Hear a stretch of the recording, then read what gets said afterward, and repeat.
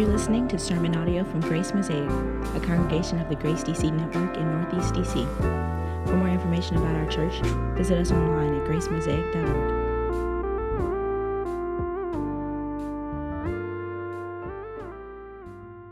What comes to mind when you hear the word comfort? What comes to mind? For many modern people, this word conjures up a wide range of images and experiences.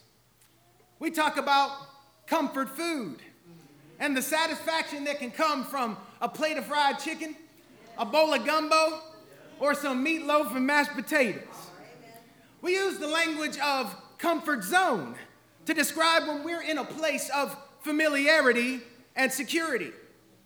We use the language of creature comforts to describe the material items we think we need to feel happy and content. Advertisers use what they call comfort advertising to sell a wide range of products. You can go to the liquor store and get Southern Comfort. If you're traveling, you can stay in the Comfort Inn hotel.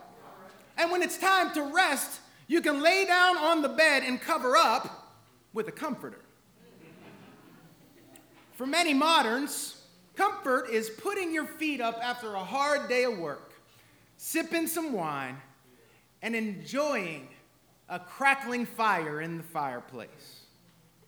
According to popular notions of comfort, comfort connects us to all that is warm, feel-good, nostalgic, and pleasing.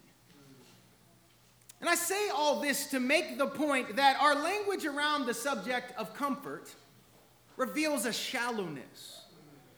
And the reason why this is a problem is because these shallow notions of comfort actually put us in a situation where comfort is always slipping through our fingers. The theme of comfort is all around us, and yet it feels elusive. Where do you turn for comfort? Where do you turn for comfort? This Advent season, the Grace DC Network pastors are going to be preaching through a series on Isaiah 40, a beautiful chapter of Scripture that speaks to those who are living through the tensions and the trials and the heartaches and the difficulties of this world. It speaks to those who need comfort. And as we kick off our Advent series today, the prophet Isaiah gets us started with a word of comfort. And what we're going to see in this passage is this. If real comfort is going to come to us, then it must confront all that is wrong with life. Real comfort confronts all that is wrong with life. The evil, the sadness, the suffering, the anxieties, the tragedy. So let's approach our passage for this morning through 2 points as we consider the message of comfort and the ministry of comfort. The message and the ministry of comfort. So let's look at this first point where we see the message of comfort. Prophets in the Old Testament were known as covenant mediators. They were called to speak God's word to God's people to help them to live according to God's rule of life.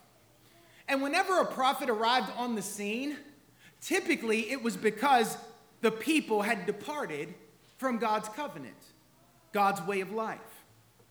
So the ministry of the prophet was often filled with warnings and threats of pending judgment to the Lord's disobedient people. The equivalent of a sign that says, bridge ends in 1,000 feet. Not God being mean, not God being a killjoy, but God giving his people a real warning about the consequences of their departure from him. It was an act of love. And it's in this place that Isaiah begins his engagement with God's people. Isaiah spends 39 chapters of his prophecy calling out the people's sin and disobedience, their departure from the covenant. Their disobedience and rebellion against God resulted in their exile from their homeland. The people of God were in the pit of despair, and any hopes that they had were hanging on by a thread. They were suffering tragedy, and they knew that everything they were going through, everything that was happening to them, was all their fault. Have you ever been there? Have you ever been in a situation where there's nobody else to blame? There's no one else to hang the responsibility on. You know that it's all your fault. This is where God's people found themselves.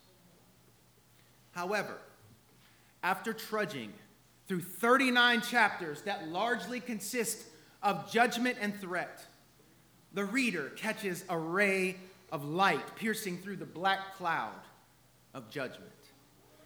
As Isaiah begins this 40th chapter, he leads off with good news. Look at verse 1. Comfort, comfort my people, says your God. Given what the people had done, given who they had become, this is an absolutely stunning shift in the prophetic message. And this shift is even more stunning in light of the ancient cultural backdrop. In both the Jewish and the pagan world at this time, it was considered the duty of relatives or neighbors to give comfort by visiting. Or if it was too far to travel, to write a letter of comfort.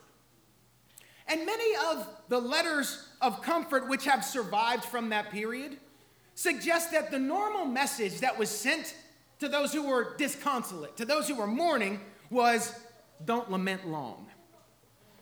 It was thought that lamenting is useless, and that people should set an example by mourning for a short period. The disconsolate were encouraged in these letters to read philosophy and poetry. Sometimes diversions such as wine or song or even riddles were encouraged. Assurances of immortality or the peace of eternal nothingness were given to these people depending on the beliefs of the comforter. But when we search these ancient letters of comfort, what we learn is that hardly ever was prayer or reference made to the gods.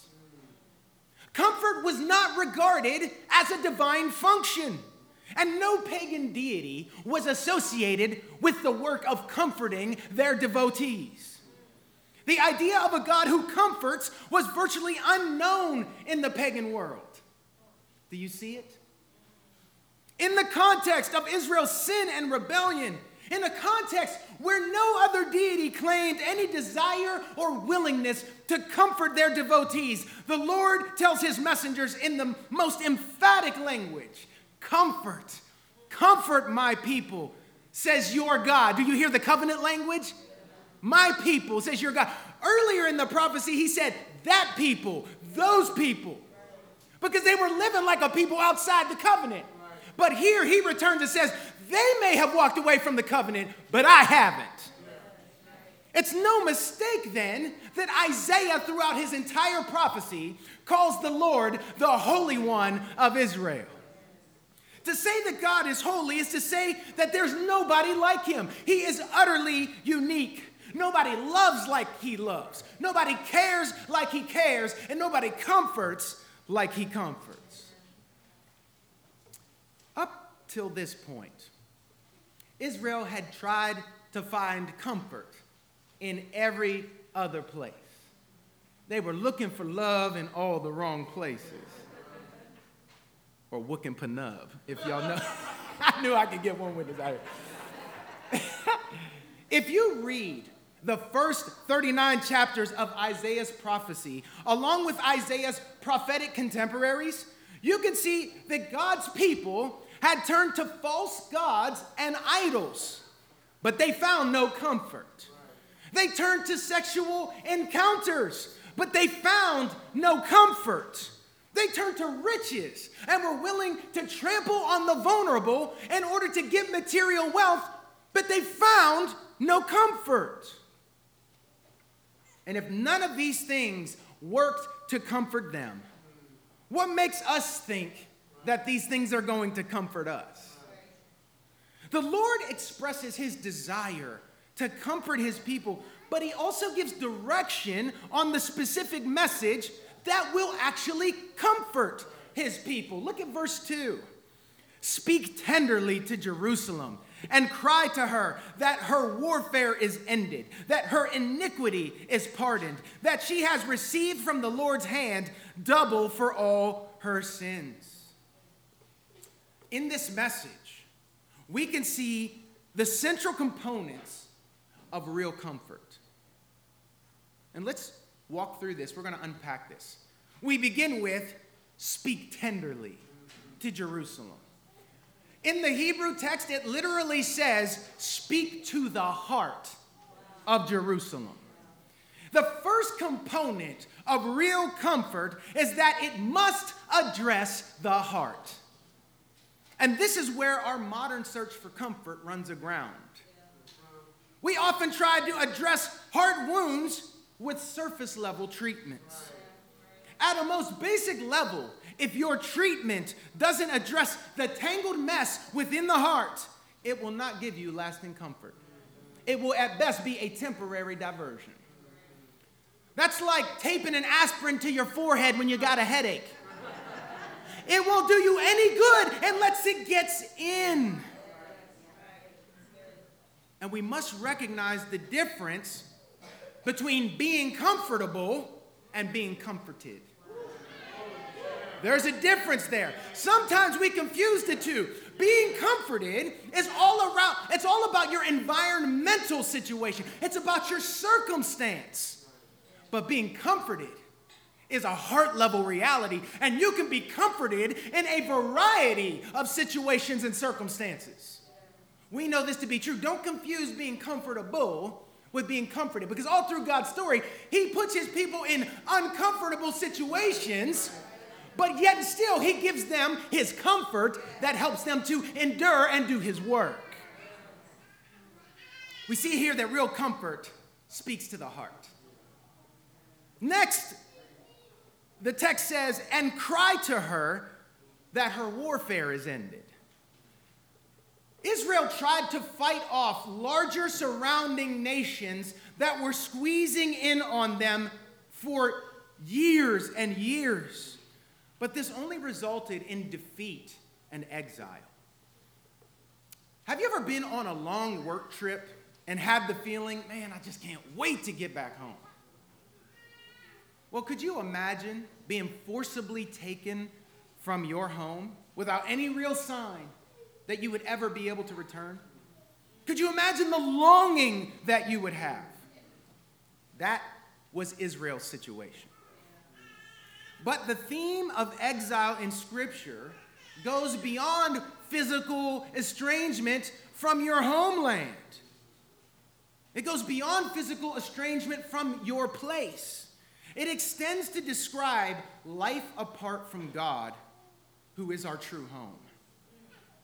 This is something of the theme that we get in the story of the prodigal sons. When the younger son goes off into the far country, he wants to get out from underneath the rule of his father. He wants to have some version of the freedom that he has in his head. And he takes his inheritance and he bolts to live life on his own. This is a pretty perfect description of modern people. We want to pursue our pleasures in utter autonomy. We have lived with the mistaken notion that we're always inevitably making progress without reference to God. And yet the social scientific data and the daily news tells a different story, doesn't it? It really flies in the face of that idea that we're on a continual journey of progress. We are actually exiled from our true home. But we see here that real comfort calls us out of exile. Next, he says, and cry to her that her iniquity is pardoned. Now, this is a jaw-dropping message in light of what we've discussed about what God's people had done and who they had become. The people were loaded down with sin. And this was the entire reason why they were in this situation in the first place. But over all the sin, over all the failure, over all the missteps, misdeeds, and mistakes, the Lord speaks a word of pardon. In our modern age, we wrestle with guilt and shame quite a bit, don't we? Shame may be a little bit more pronounced in our current moment, but if we quiet ourselves for any length of time and we listen to what's going on underneath, we still bear a lot of guilt that creates discomfort. There's really nothing we can't feel guilty about. We feel guilty about food. We ate too many calories, or maybe you went on a midnight shame-eating binge at McDonald's. I know I'm not the only one up in here, except I'm not ashamed. Something as simple as food can introduce shame into our lives. Money, how much we make, how much we spend, how much we give or don't give, what we buy, what we possess. Money creates guilt. Relationships create guilt. When we say the wrong thing and we hurt a friend, and then when we follow that up with avoiding that friend because we don't want to face our failure. Not calling enough the people we care about. Not responding to texts or calls. Forgetting important dates like birthdays and anniversaries. This creates guilt. Our spirituality creates guilt, no matter what our version of spirituality may be. We feel a sense of guilt because of our performance. We feel guilty when we don't show up like we know we're supposed to. We feel guilty when we're absent-minded about our spiritual commitments. We feel guilty when we fail to live up to standards. We feel guilty when we recognize the hypocrisy in our lives. We see that real comfort must address our guilt, not by stuffing it, not pretending that guilt is an illusion, not by trying to bury it, but by pardoning the sin that made us guilty in the first place. Next, we see that Isaiah moves on, the Lord moves on and says, and cried to her that she has received from the Lord's hand double for all her sins. This is a way of saying that the just judgment that has fallen upon them is completed. Judgment is satisfied. It's over. There's no more divine judgment hanging over them. And what's interesting about modern people is that we really have no tolerance for judgment from our peers, right? We will cancel people we deem judgmental in a heartbeat. However, many modern people fail to connect the dots. If we have a hard time with the judgment that we face from peers or people on social media that we don't even know, how do we suppose we will be able to face the judgment of a holy God who sees and knows everything we've done, everything we've said, and everything we've thought? It is a most discomforting thought that I will be held accountable by God for the life I've lived. This is one of the messages of Advent.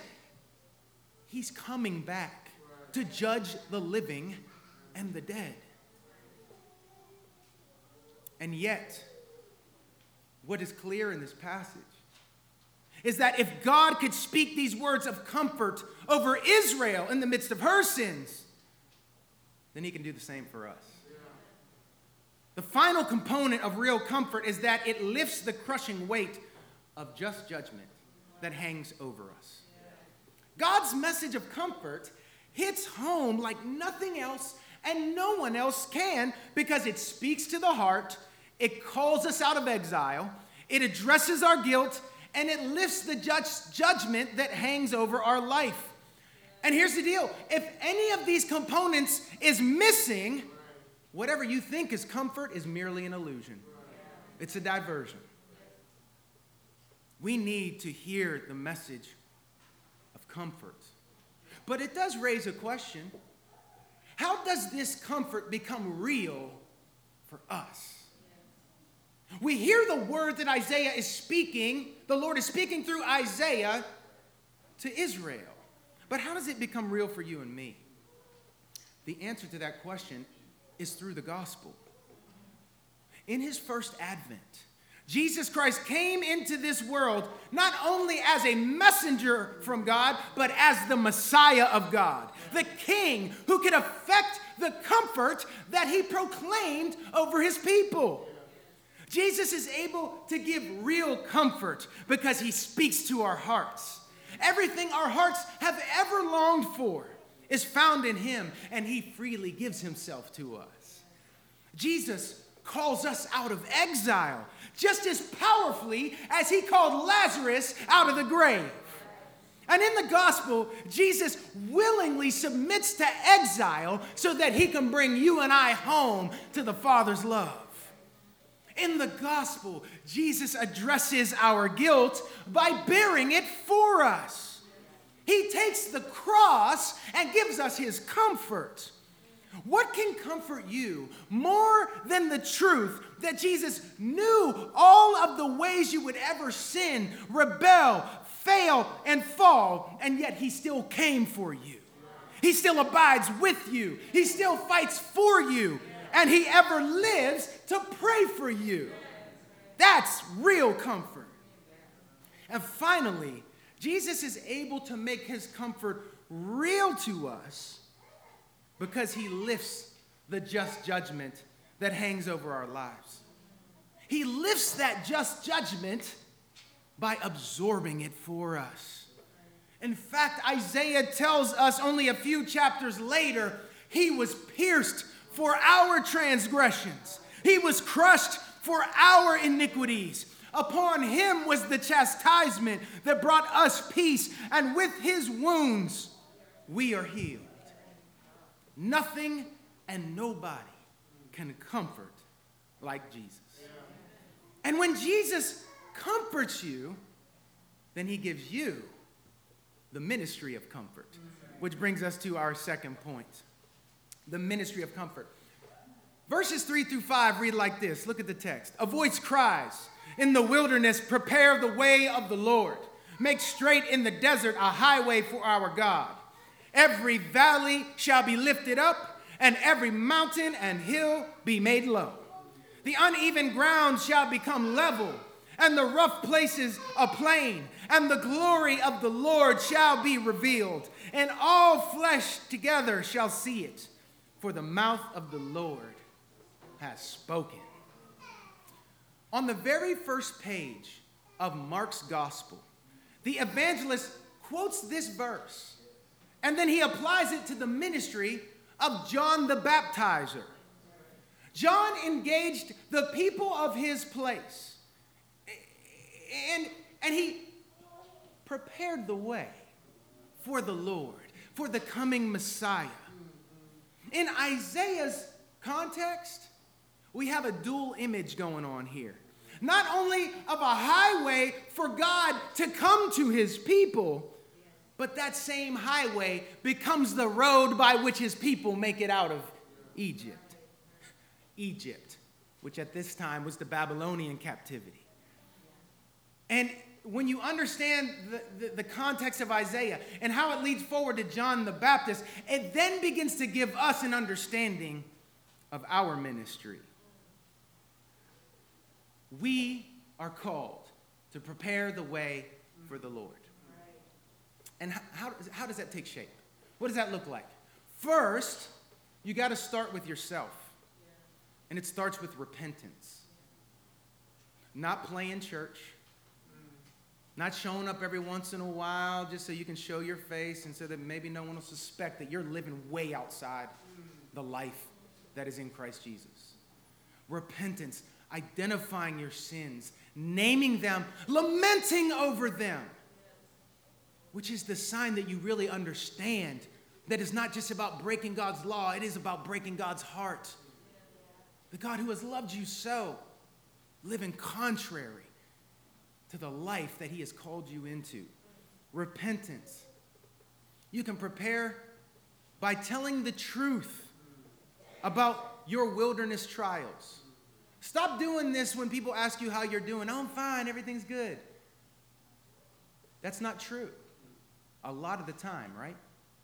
It's not true. And what you do is you rob the Lord of his glory. Because when he delivers you from whatever you're facing, no one ever knows it.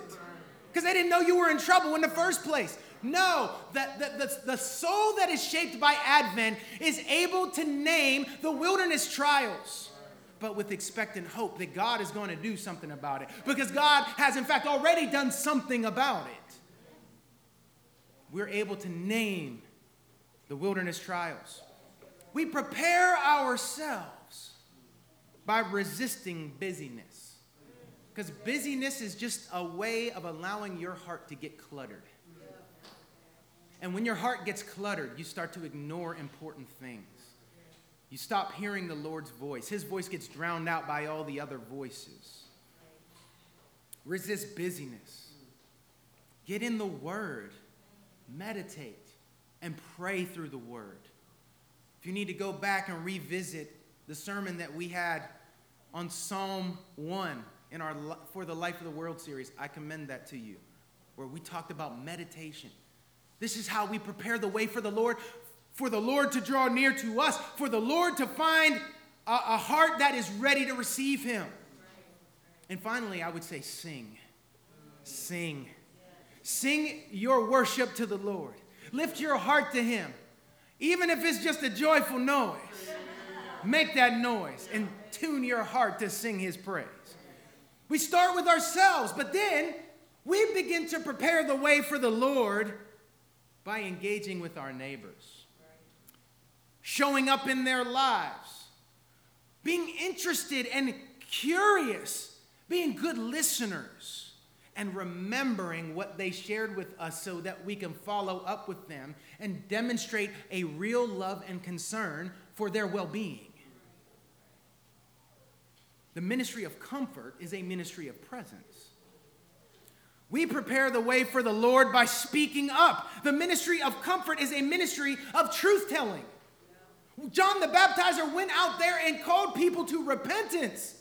He said, you're living foul. This life is not going to bring you joy. This life that you're living is ultimately going to yield death.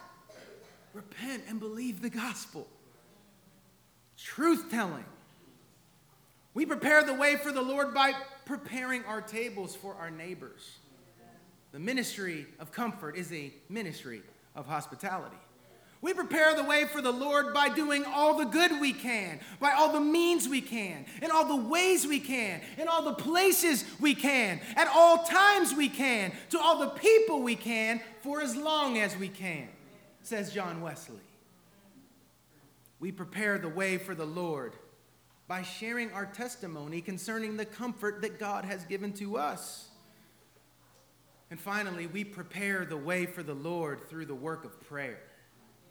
Like the friends of the paralytic in the Gospels, we carry our neighbors and our family members and our co-workers to Jesus in prayer. And we pray prayers like this: may their false comforts and discomforts lead them to real comfort by faith in Christ. The gospel redefines our whole way of thinking about comfort. On this side of the death and resurrection of Jesus Christ, God's people know that comfort food is found at the Lord's table. We know that the only real comfort zone is being in Christ. We know that creature comfort can only come from the hand of the creature's creator. We see the preaching of the gospel as real comfort advertising. You might be able to get Southern Comfort down on the corner, but Jesus is bringing global comfort at his second coming. And on that day of his return, Jesus will book our permanent stay in the real comfort inn, the kingdom of God. And if you want to rest from your pretending and performing, you can cover up with the righteousness of this comforter. The glory of the Lord has been revealed. So let us join the Apostle Paul in blessing the God and Father of our Lord Jesus Christ, the Father of mercies and God of all comfort, who comforts us in all our affliction, so that we may be able to comfort those who are in any affliction with the comfort with which we ourselves are comforted by God. Amen. Let's pray.